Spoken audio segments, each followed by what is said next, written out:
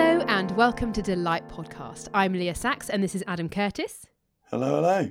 And today we welcome Andy and Grace Rees, who both serve at Surrey Chapel in Norwich, where Andy is lead pastor. Grace describes herself as a full-time pastor's wife and mum.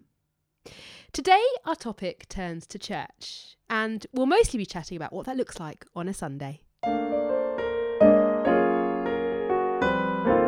Hello and welcome to our guests today, Andy and Grace Rees. Hello. Andy and Grace. Hello. Sorry. At what point do I meant to talk? Yeah, let's do that again and both of you say hello. Okay, That'd be good. Nice. That'd be nice. Hello and welcome to our guests today, Andy and Grace Rees. Hello. Hello. Hello. It is so good to have both of you here on the Delight Podcast. And we're going to hear a little bit about your story and your journey with Christ in a moment. Grace, could you just tell us a little bit about both of you? We live in Norwich. We've been married for about 10 years, maybe 11 now. And we have 3 kids. They are 9, 6 and 4. We've only been in Norwich coming up to 2 years. So not that long. Before that, we're in Worcester and then lots of other places too. Travelling the world. Well, travelling the UK. It'd be great to hear about your story and how you guys came to know Jesus Christ. Andy, why don't we start with you? How did you come to know Jesus? Well, I was brought up in a Christian family in Cardiff, in Wales. I'm a Welshman. It's magnificent, isn't it? But mum and dad, I won't carry on with the Welsh accent.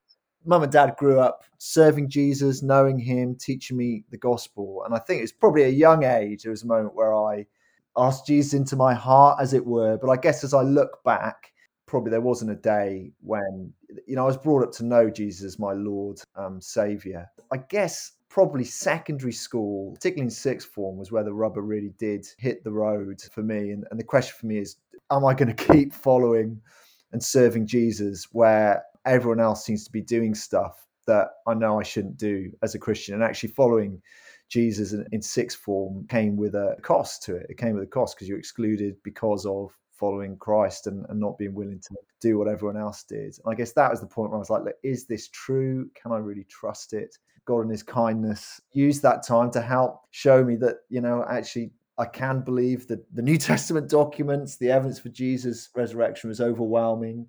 And actually my experiences of knowing Jesus have forgiven my sins.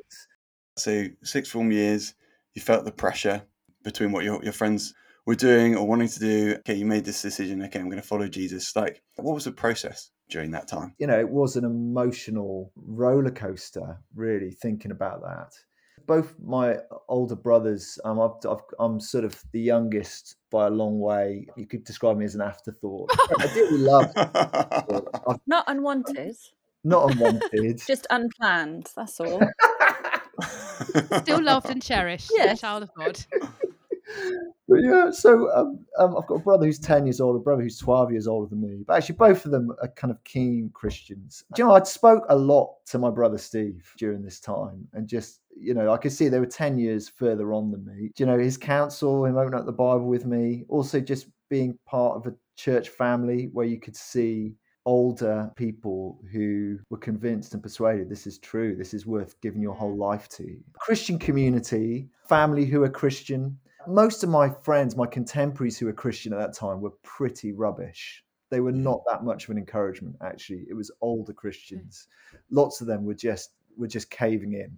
I was going for it at school. Were you involved in the Christian Union when you were in sixth form? Embarrassingly, when I was at school, my sister used to run the Christian Union, and when I saw her handing out flyers on the corridor, I would walk the other way.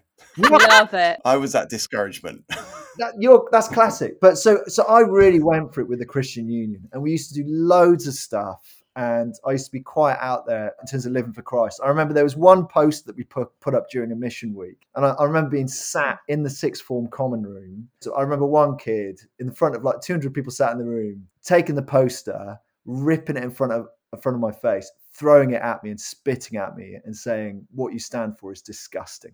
There's moments like that you're thinking, okay, is this a path I want to keep going down?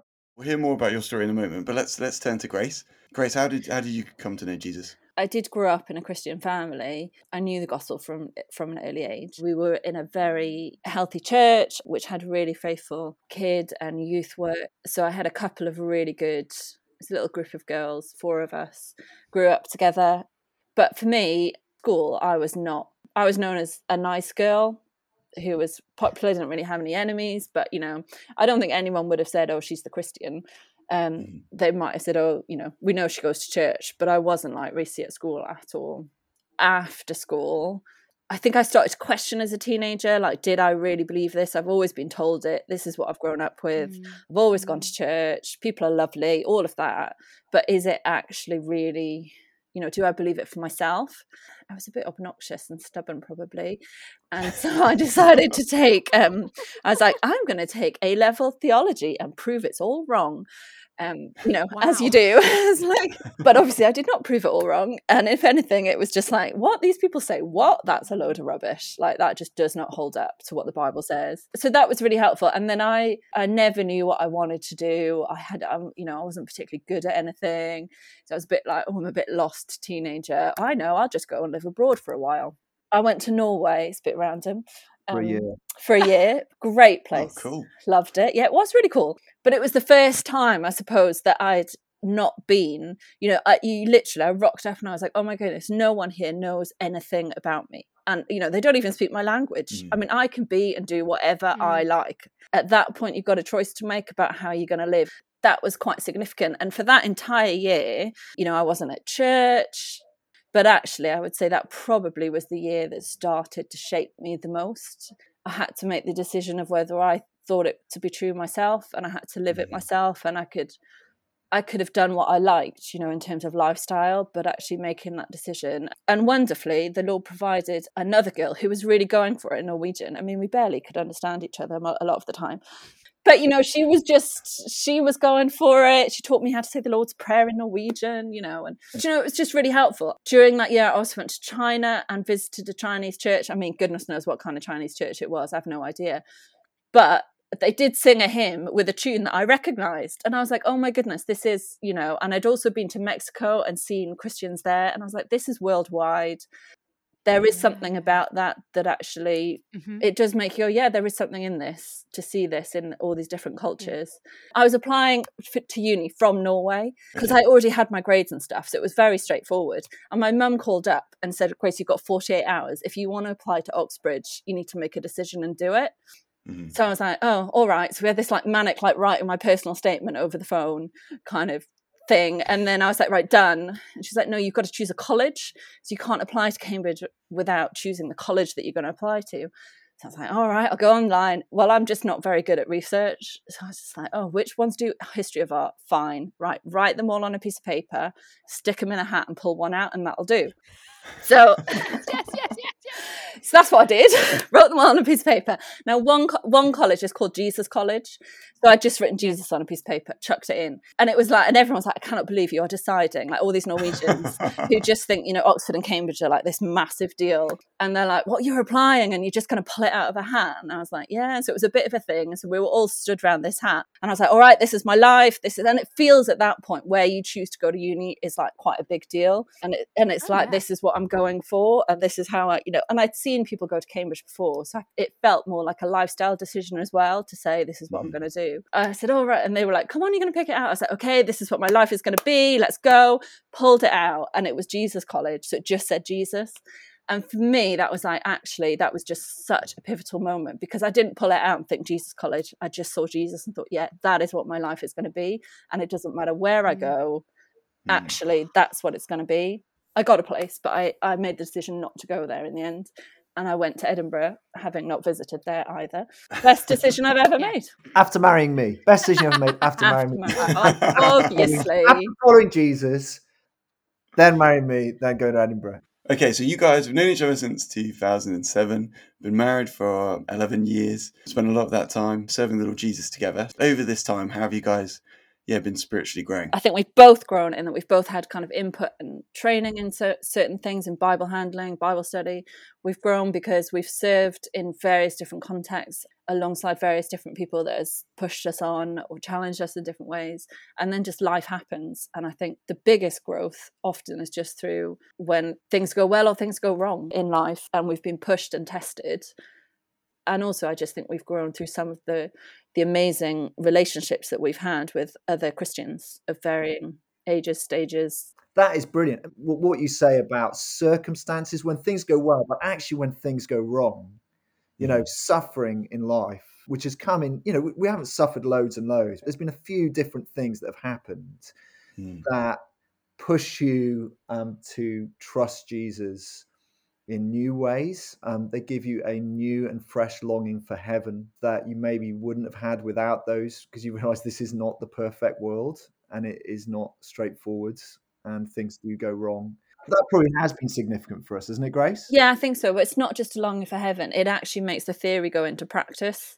All of a sudden, I know, God uses things for our good. I can roll off a lot of biblical truth, but it's only when you're actually having to apply it and see it and wrestle with it in real life that then it becomes, you're practicing these truths that you believe, but you're actually living through it and dealing with the emotion of that and feeling angry about this. And I suppose you're living the more coloured reality of applying what you've been taught over the years and what you've read through scripture over the years. Suddenly it has a depth in a situation because you've got to either hold on to it or you've got to accept that it's true even if you don't like it.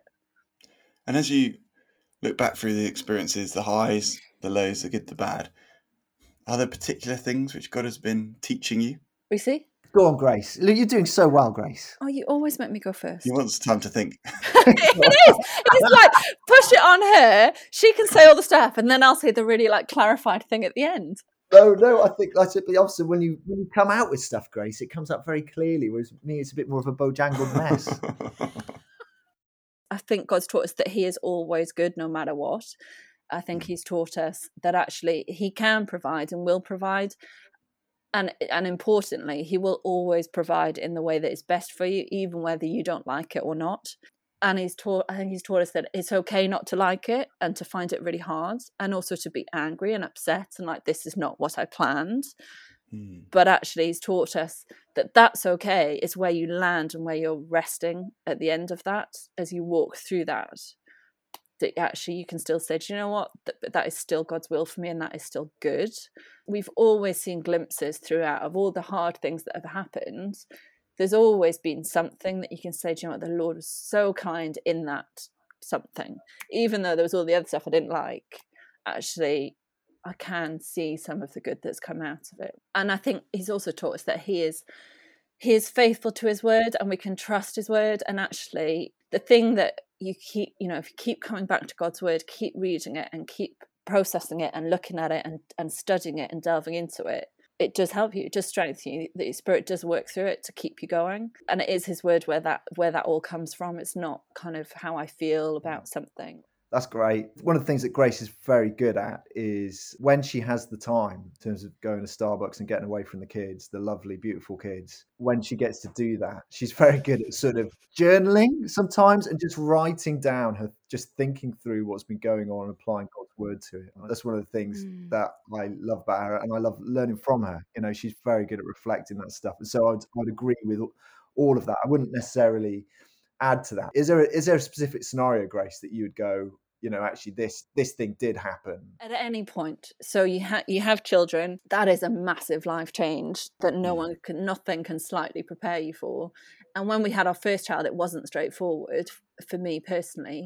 It's not a happy time, and you wrestle with this is what with anything, this is what your expectation is of something. You'll have an expectation in any situation you're going into, whether it be moving or getting married or even just on a simple hooking up with friends. Like we all have an expectation, I haven't seen this person for ages, it's going to be wonderful, I'm going to feel great afterwards. And sometimes it just doesn't meet up to expectation and something is different. And actually a lot of the times of kind of being able to say, actually, Lord, I need to learn to trust you with what my expectation is and what is actually going to happen. And when they don't match up and whatever emotion comes with that, it's okay to feel the pain of it and to, grieve, mourn the loss of the expectation of what I thought was going to be, but also that actually I can turn that and look to you within it and see your goodness and grace within the new situation. At each stage, God has given us so much goodness in the stuff that we've struggled with, whether that just be a friend who's been given to help us through that situation or whatever it is. down to very little practical things. God has always provided something that we've been able to say, wow, we needed that and you've given it. And it might not have been the answer we wanted, but actually you've given us what can sustain us through. That's gold, Grace. That's one of the benefits of journaling, isn't it?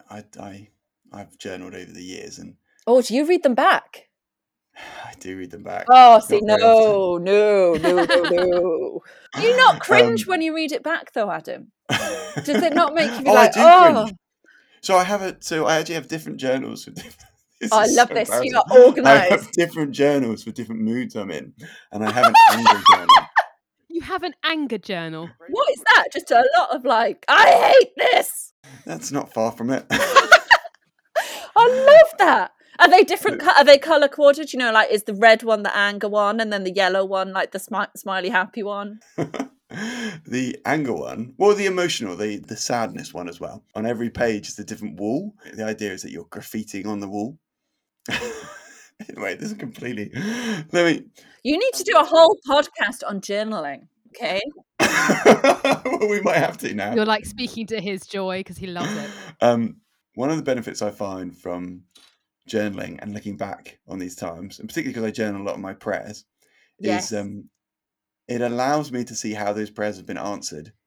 And in the midst of that, midst of the bad times, the dark times, midst of the times where I feel like I'm at the bottom of the pit, in that moment, I couldn't necessarily say how I can feel that God is good. Mm. But when I look back on those times and see how God was with me in those times, how he took me out of that pit, how he's blessed me in that times and blessed me since that time, I'm like, oh yeah, no, God is really good.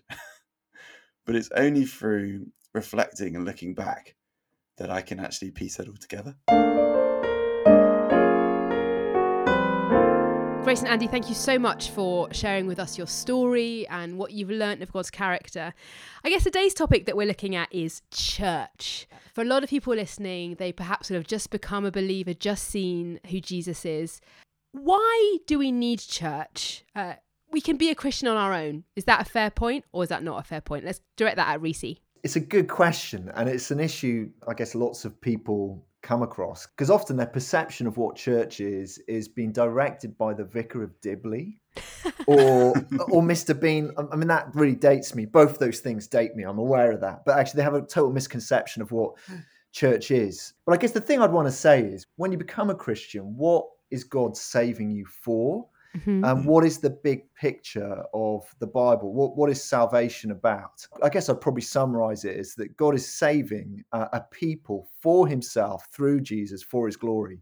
You know, that's kind of what God is doing through the big plot line of the Bible. He's not saving a person, but a people for himself. So when I become a Christian, actually, what does he want for me? He's saving me to be part of a people.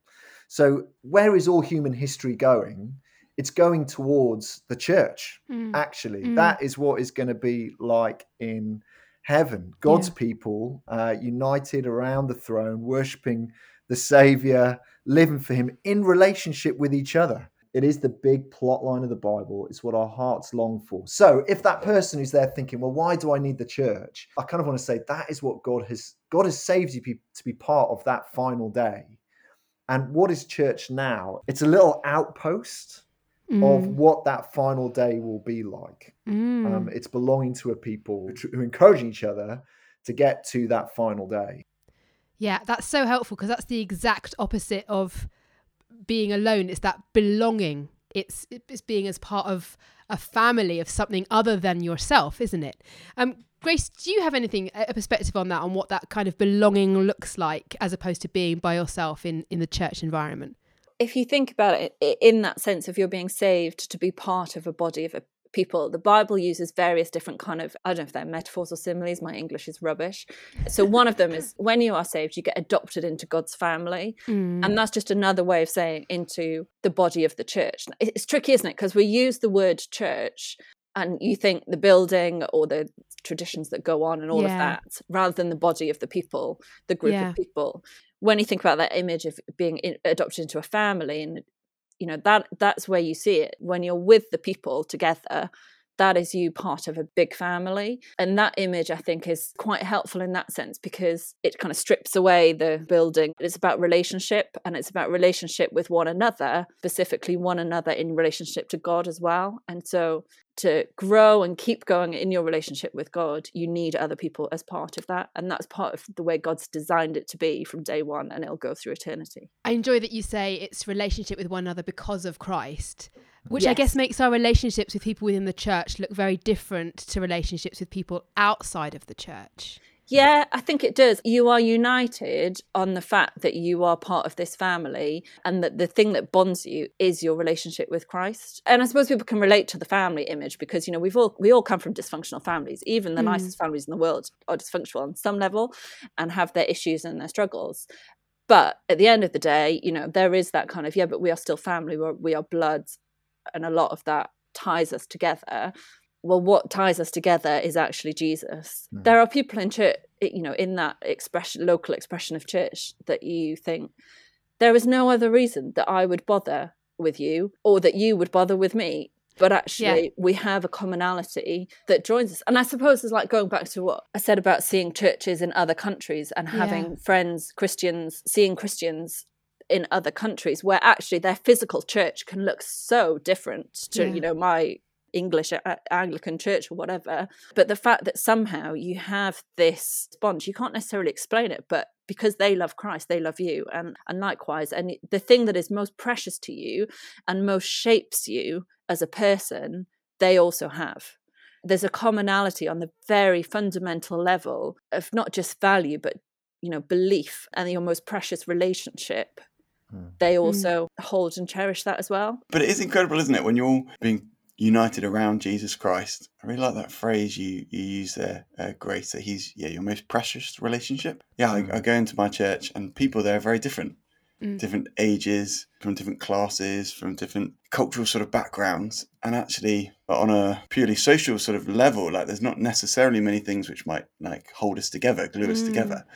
And yet, because we come and we're coming around Jesus Christ to know him, to love him, to follow him, and we're following him together, that really does like glue us together and hold us together. I mean, you do see that on the big scale, don't you? On a Sunday like gathering or something.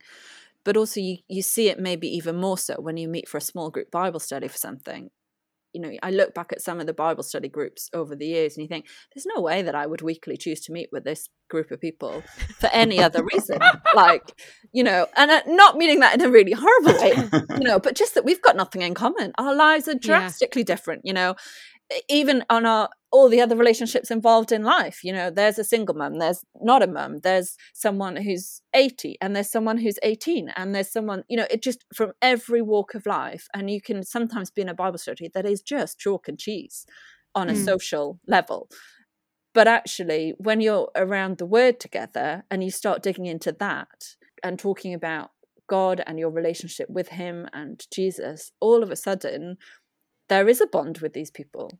Yeah. Because you're sharing that together and you're seeing how that's playing out in their lives, which is maybe very different to your own. You have something so key that's kind of drawn you together. I really can relate to that difference, and you're just rocking up with these people once a week for this Bible time. It reminds me a bit of Ephesians 22:22, and we're built together to become a dwelling in which God lives by his Spirit.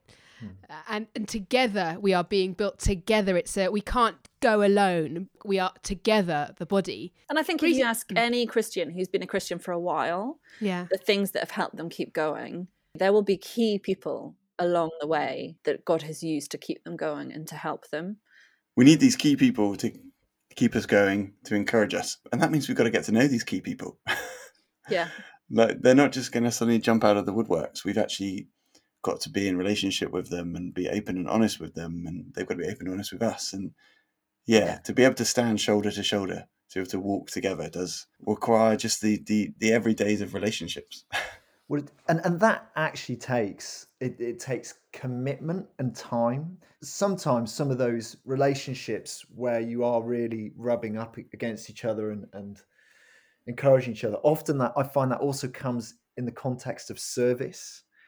and serving alongside folk. You know, I don't know, serving Jesus to make him known and to encourage other people to know him better. Often that in that sort of relationship context, you kind of also get to know each other. You talk about service and commitment. If somebody's like walked into church and they say, would you like to serve? Are we talking tea and coffee here, Reese? Every time any of us go to church, there's an opportunity to serve. And actually, one of the key ways we serve each other is in the kind of Ephesians 4 language of serving one another by speaking the truth to one another in love. Yeah. So what do I mean by that? As I go to church, I'm not just there to receive, I'm there to engage and talk and spend time with other people and just sort of and talk about what God's been teaching me from that passage that Sunday or what's been going on that week. But actually, every time I go to church, there's an opportunity to encourage someone with the Lord Jesus Christ in a conversation, in coffee afterwards. So like, I think as I go to church, that is part of my mindset.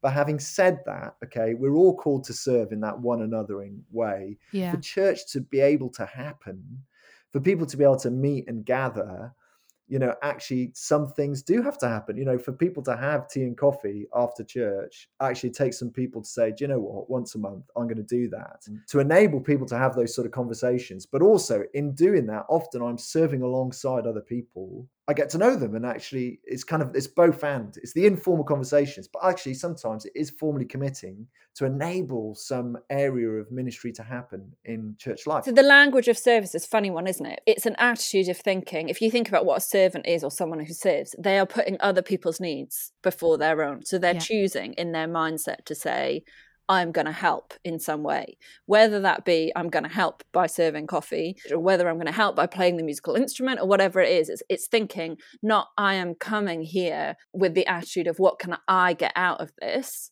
but actually how can I be part of this and be involved in this in a way that helps other people.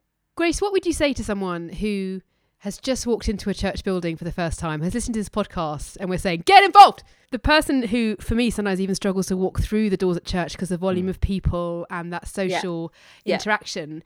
What would you say as an encouragement with her just walking through the door? We've just said to them, it's about serving other people. I would say the very fact that you have gone, that is the first thing of service. You know, your presence is the picture of what God is doing in the world. You know, if you're a new Christian and you walk through the doors of church, there is another person that God has brought into his family for all eternity. And I get to physically see that and go, wow, God is doing that and you're here. And I'm so thrilled that you're here. That is the first kind of point of serving, isn't it? To actually just physically be there, because just by your presence, we can stand around and go, wow, look at that. You know, wow, God has saved some crazy Welshman this week and he's here. It can feel really intimidating, can't it? If you're a new Christian, like, oh, I don't want to be up the front. I don't want to do that. I have all this pressure to actually physically do something. But the first physical act of coming is the first thing that is just encouraging and is serving in and of itself. And I think, and as you get more comfortable as being part of it and being there, that's when you can kind of start thinking,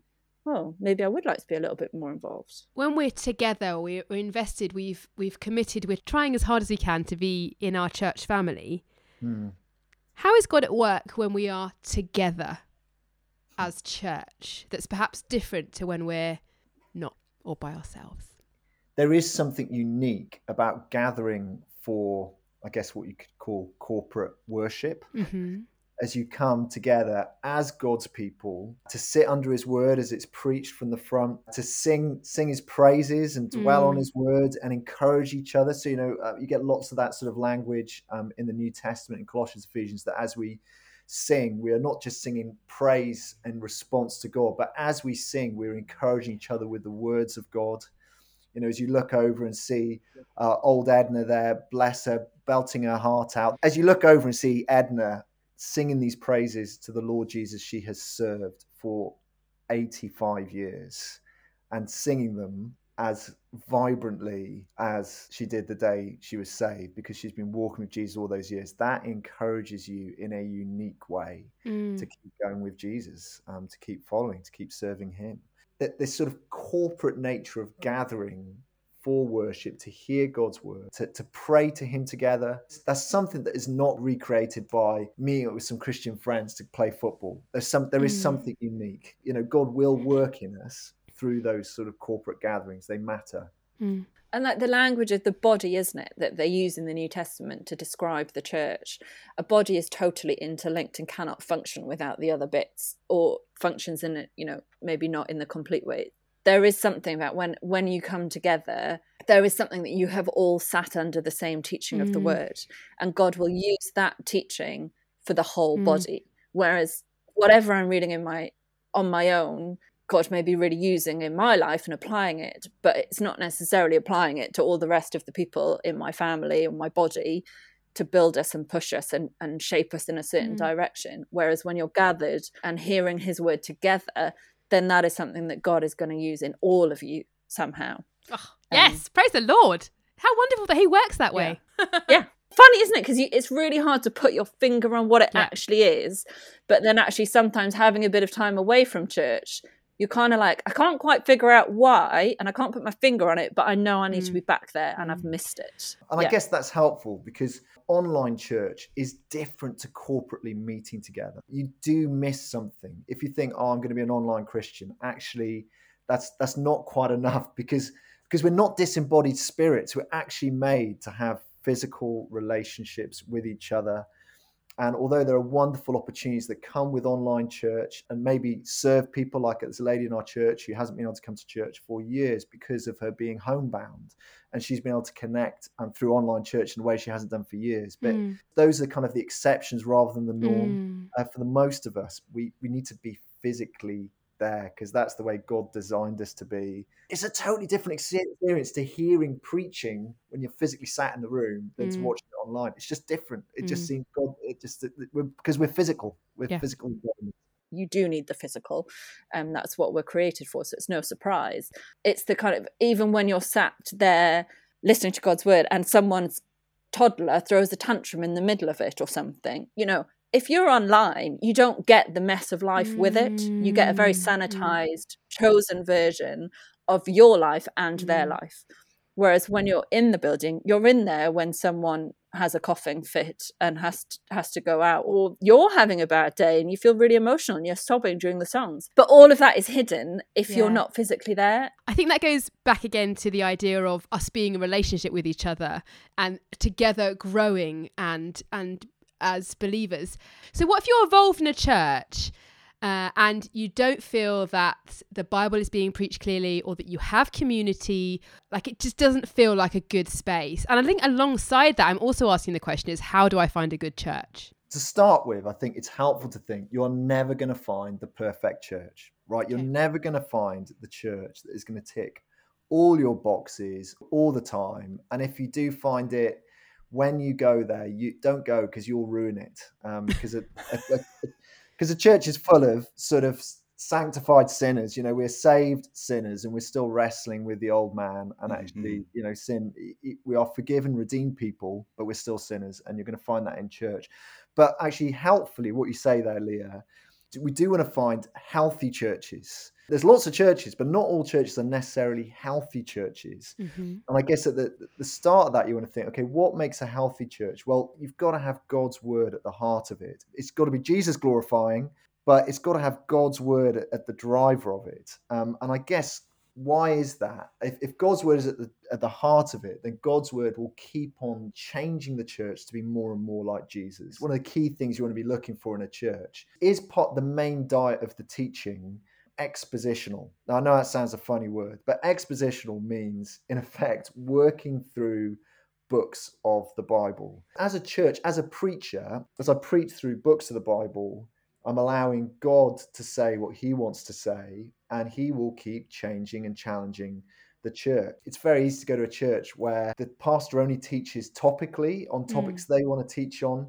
And the trouble is there, in essence, the pastor is saying what they want to say and not necessarily what God wants to say. But I think a healthy church at its heart will have the Bible, and I would say this sort of expositional teaching as the main diet, because actually, if that's the main diet, then the church will keep being conformed to being like Jesus. So where actually it's not being that relational and friendly, you should hope that as that passage comes up about relationality and friendliness, that is preached and it changes the church to be more like Jesus.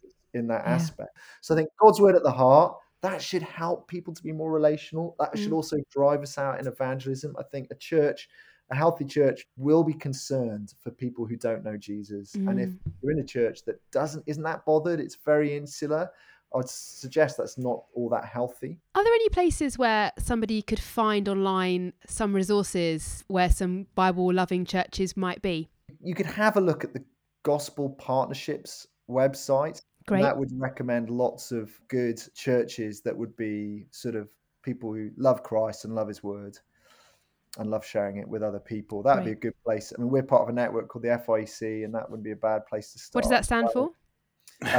Fellowship of Independent Evangelical Churches. Yeah. So there we go. That's catchy. What it stands for. It is catchy. Very, very catchy. Adam, where would you look? If I read the Bible with a friend and I got to know Jesus through reading the Bible with them, if I'd done a course at a local church which had really taken me to Jesus, I think I would, want to follow those relationships. And where do they go to church? Even if that means, maybe it is a little bit further away from where I live. This person has helped me see Jesus and helped me trust Jesus. So I'm going to trust them and the church they go to. That is a brilliant answer.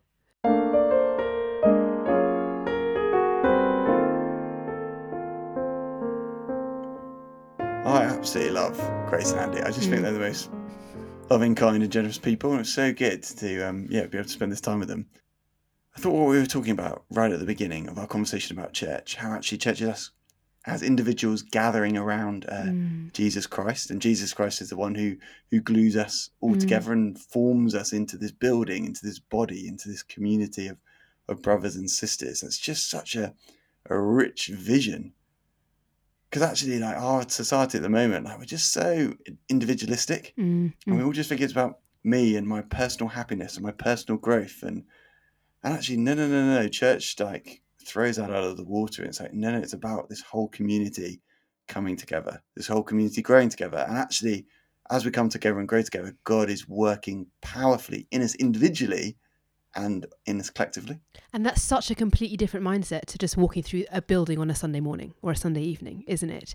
It's about this journey and this relationship together that is vital to part of the Christian life. Oh, yeah. Yeah, it is, isn't it? So these friendships and relationships, they make up the body of Christ.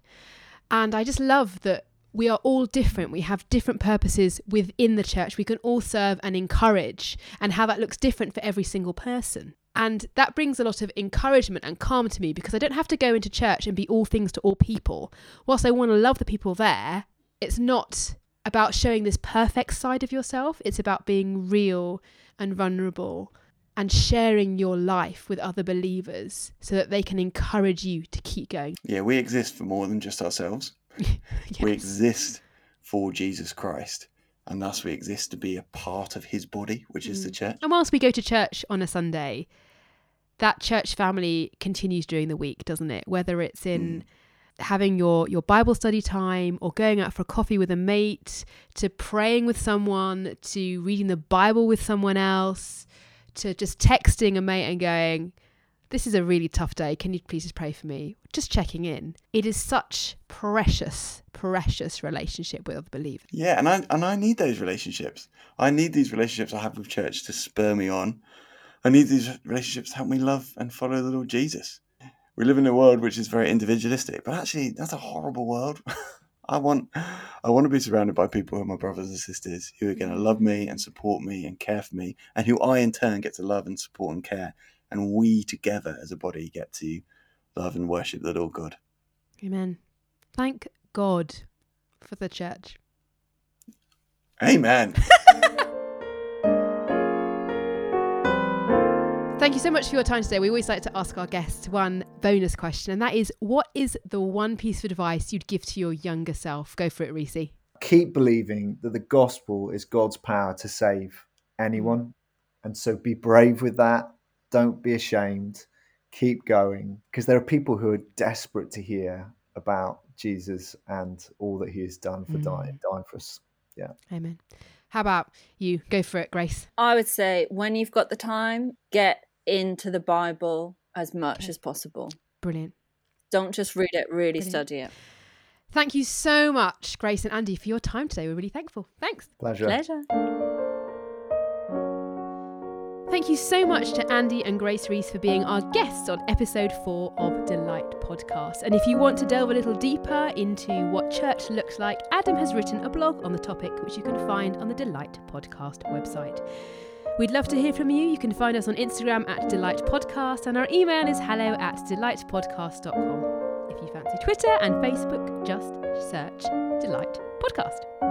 If you think what you've heard today might be of interest to others, please do like, share and subscribe. This is Adam and Leah delightfully signing off. Bye-bye. Goodbye.